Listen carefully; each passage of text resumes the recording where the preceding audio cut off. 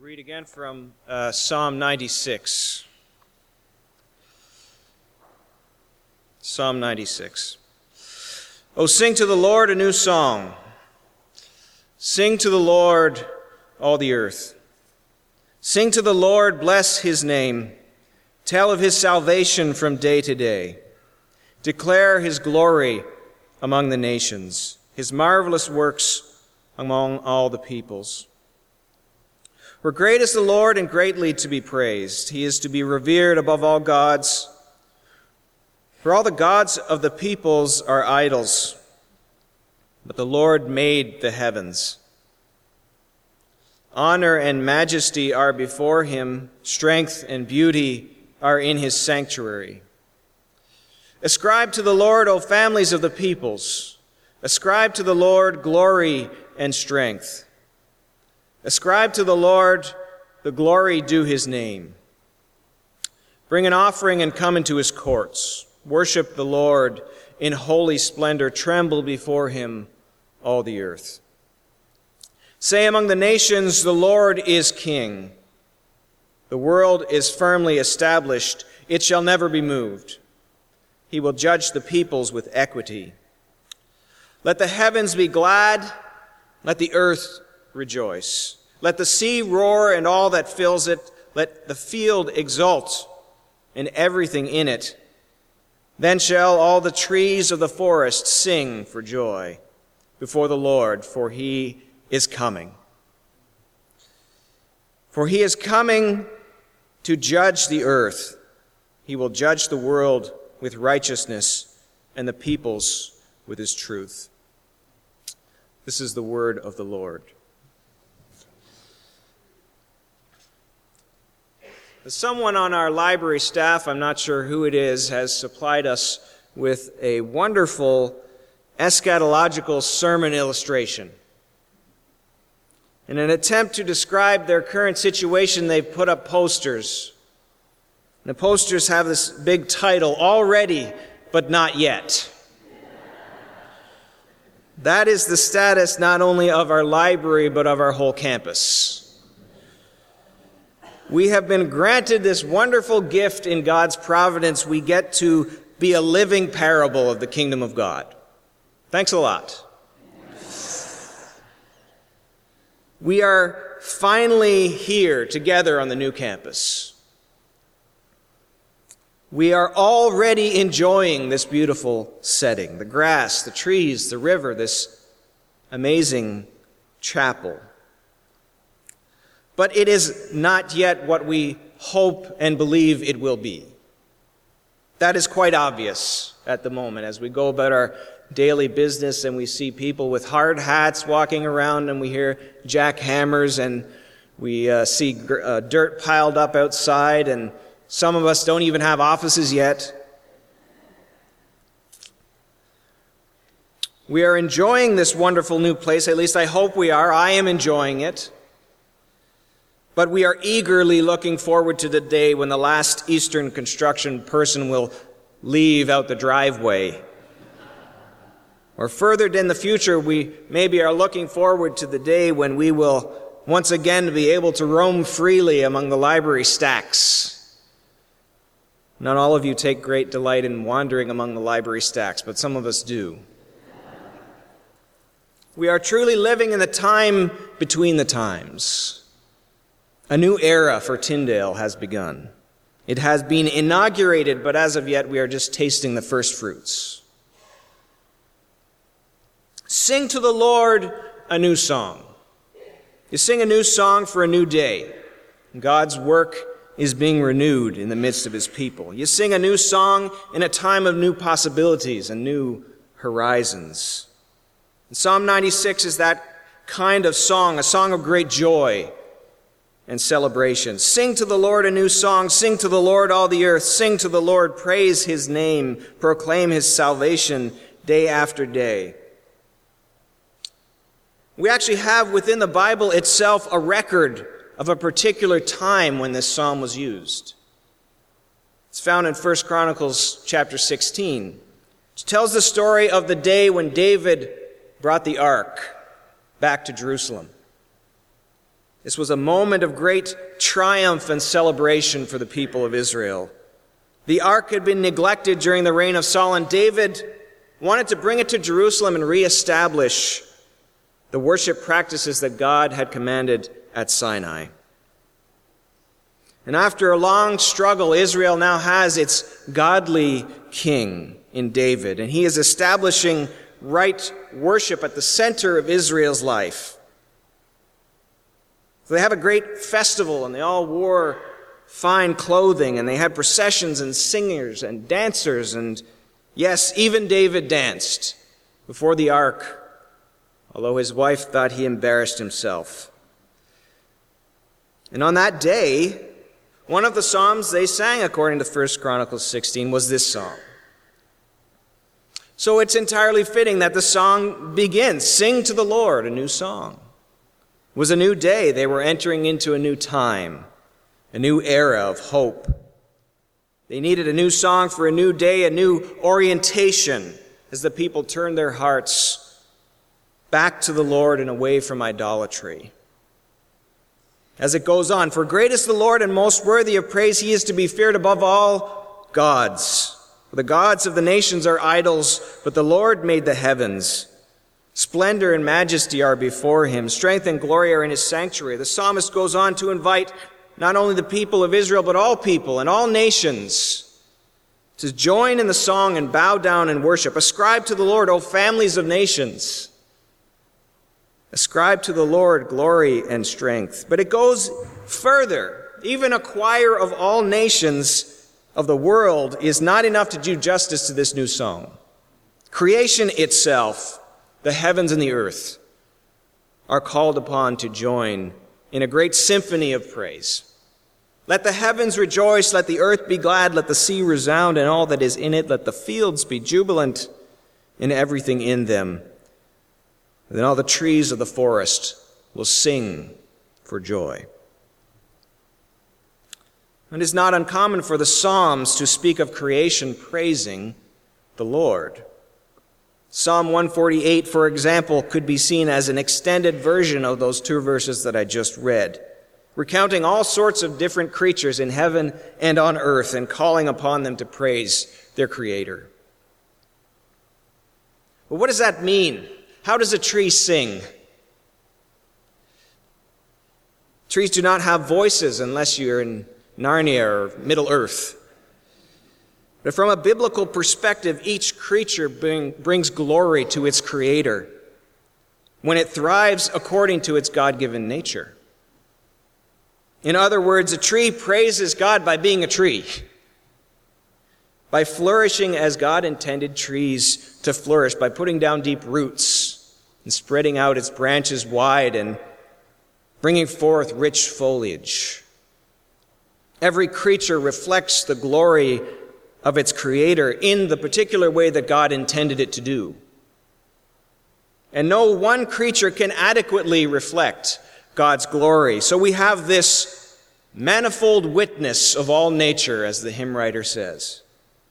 A great and marvelous symphony of praise that brings glory to God. And creation's symphony is glorious indeed. And the day when David brought the ark back to Jerusalem would have been one of those days when it was not difficult to imagine even the trees singing for joy. But the days of David, the glory days, were short-lived. Right? His son Solomon starts out well, but he did not follow the ways of his father. The wheels started to come off very quickly, as both king and people turned away from having the true God at the center of their life and worship, and they began to worship idols and disregard the law of God. And we know that eventually they were conquered and carried off into captivity. And I don't know how often they sang Psalm 96 during those days. It might have been difficult to do so. But there is actually evidence that they sang it again when the Lord, in his mercy, brought them back from captivity. In the Septuagint, there's an inscription over this psalm. And it says, "When the house was built after the captivity." So we have another context for reading this psalm, another context in which to hear it during the rebuilding of the temple after it had been destroyed. The story is told in the book of Ezra, chapter 3, of course. And some brave leaders return to Jerusalem. They begin to reestablish worship at the temple, just as David had reestablished worship by bringing the ark back to Jerusalem. And Ezra tells us that when the foundation stone of the new temple was laid, a great shout of praise went up from the people. Sing to the Lord a new song. But he also tells us that the older people who could remember the once magnificent temple of Solomon could not help but weep aloud in grief over its destruction. Now, thinking of the psalm in that context gives us another window into its meaning. It's not only a celebration of victory, it's a celebration of God putting things right again. A celebration of restoration. Their world had been turned upside down. Everything they cared for had been taken away from them, but now they were laying the foundation for a new life. And again, a new song was needed for this new day and this new era, but they still had a long way to go. And that brings us back to those final verses at the end of the psalm. It's not too strange for the Bible to speak about creation praising God, but it is the reason for the celebration mentioned at the very end that might strike us as a bit odd. All the trees of the forest will sing for joy. They will sing before the Lord, for he comes. He comes to judge the earth. He will judge the world in righteousness and the peoples with truth. Why such joy and celebration at the prospect of judgment? Well, Western Christians tend to think of judgment in terms of guilt. And therefore, when we think of God's coming judgment, we think of God punishing the guilty. And maybe that scares us sometimes. But that is only one narrow aspect of God's judgment. And C.S. Lewis, in his book, Reflections on the Psalms, he's thinking about this issue, and he writes this: the ancient Jews, like ourselves, think of God's judgment in terms of an earthly court of justice. The difference is that the Christian pictures the case to be tried as a criminal case, with himself in the dock. The Jew pictures it as a civil case, with himself as the plaintiff. The one hopes for acquittal, or rather for pardon. The other hopes for a resounding triumph, with the heavy damages. So judgment can be a good thing. It can mean vindication when you've been wronged. It can mean, and if the verdict turns out in your favor. And what we need to keep in mind when we think of God's judgment, that it's not only about God deciding the fate of individual souls, it's about God establishing his kingdom. It's about a new heavens and a new earth where everything will be set right. War and famine and disease and sickness and poverty will be no more. That is what judgment means, God dwelling in the midst of his people and all creation flourishing under his just and faithful reign. And the people of Ezra's day were rejoicing because they could see that things were moving towards that future day when things would be set right again. You see, when you live in a time of injustice, you look forward to the judgment day. When you live as captives in a foreign land, deprived of your liberty, you long for judgment. When you live in a world where children are abused and the poor are oppressed and people are sold into slavery, you look forward to the judgment day. You live in a world where cancer and Alzheimer's and mental illness wreak havoc on people's lives, you look forward to the day when things will be set right. And yes, as Romans 8 tells us, even creation itself is groaning as it waits for the sons of God to be revealed on the last day, because the sinful times in which we live include sins of disregard for the goodness of creation. While we are called to be stewards, we are sometimes guilty of muting and muzzling the manifold witness of God's creatures.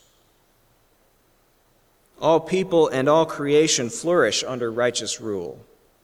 All people and all creatures suffer under unrighteous rule. So yes, let the heavens rejoice, let the earth be glad. The sea and the fields, and yes, even the trees, let them sing for joy at the coming of the righteous judge who will set all things right and make all things new.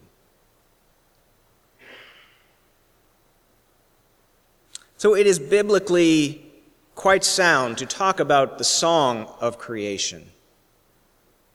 The heavens declare the glory of God. And already we hear that glorious song, right, all around us. It was that already beautiful song of creation that inspired Augustine to write these words. Question the beauty of the earth. Question the beauty of the sea. Question the beauty of the air amply spread around everywhere. Question the beauty of the sky. Question the serried ranks of the stars. Question the sun making the day glorious with its bright beams. Question the moon tempering the darkness of the following night with its shining rays. Question the animals that move in the waters, that amble about on dry land, that fly in the air. They all answer you. Here we are. Look, we are beautiful. And their beauty is their confession. Who made these beautiful, changeable things, if not the one who is beautiful and unchangeable?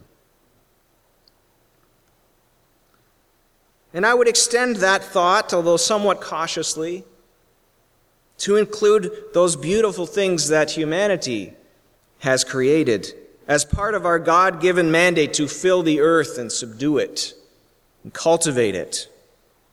God created this beautiful world which praises him and brings glory to him, but amazingly he gave us this role to play. As Psalm 8 says, he made us rulers over the works of his hands, putting everything under our feet. And so we left this beautiful world open to our development. And we've often made a mess of it. But sometimes we make beautiful things too. And they, in a fragmentary way, can give glory to the beautiful one who is the source of all beauty. So I say, we can enjoy the best of human culture and human civilization as part of this created order which God has made. Not naively, not uncritically, not without reference to the gospel as the ultimate arbiter of all truth and goodness and beauty, but yes, we can enjoy it. We can enjoy the best of art and music and literature and food. I like to enjoy that most glorious of human culinary innovations, the hamburger. I've got hamburgers on my mind because one of the students in my class, I'm teaching a class on creation and new creation. And yesterday one of the students in my class suggested that there might not be any hamburgers in the new creation. I'm a bit worried about that. But I'm going to enjoy them in the meantime. One more excuse. How many of you have been to the Burgers Priest? Right? Yes, you know what I'm talking about. It's glorious, isn't it? It's glorious. There's no other word for it. Now, if you think that's a silly example, then consider the room that we are gathered in. Now, most of us in the room would not build a chapel like this. I know we got a few Anglicans here, so maybe you would build a chapel like this. Most of the rest of us would not build a chapel like this. We're Protestants. We favor the audible over the visual because we want to be people of the Word. We want our worship to be focused on the Word. It's focused on hearing God speak, responding to his call. And so our places of worship are very plain. We don't have statues, stained glass, these sorts of things for the most part. But having said that, okay, yes, we would not have built a place like this, but still, isn't it a glorious place? Isn't it beautiful? Doesn't it inspire awe and wonder?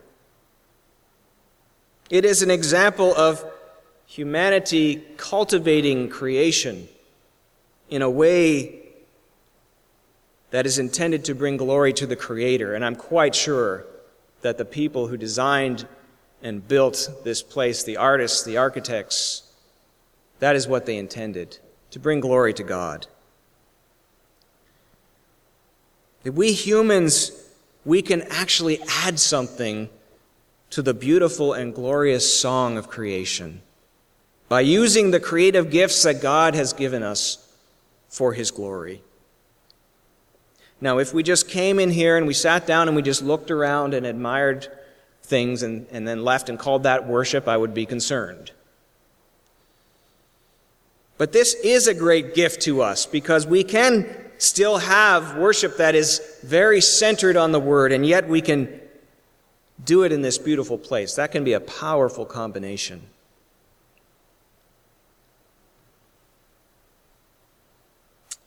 The song of creation that we already hear is beautiful. And this place, not only this chapel, but this property, I would say it places us closer to the orchestra pit so we can better appreciate creation's praise of its Creator. But this song that we hear and enjoy already, glorious as it may be, is not yet what it will be. The song is mixed with groans and sighs and longings for the new creation. And we cannot write the song of the new creation that is coming on the day of judgment, when all things will be set right. But as people created in the image of God, called to be stewards of God's creation, renewed after the image of Christ, who is the fulfillment of the image of God, the pioneer and the perfecter of the new humanity. We, even now, we are called to a renewed stewardship of creation. And if sinful humanity has at times muted and muzzled creation, we, in the renewing power of the Spirit, are called upon to magnify the manifold witness of all nature, to turn up the volume on creation's symphony of praise. Even as we await the day when all things will be gathered under one head, Christ, the coming judge, and all creation will ring out with a new song that we cannot yet fathom. Amen.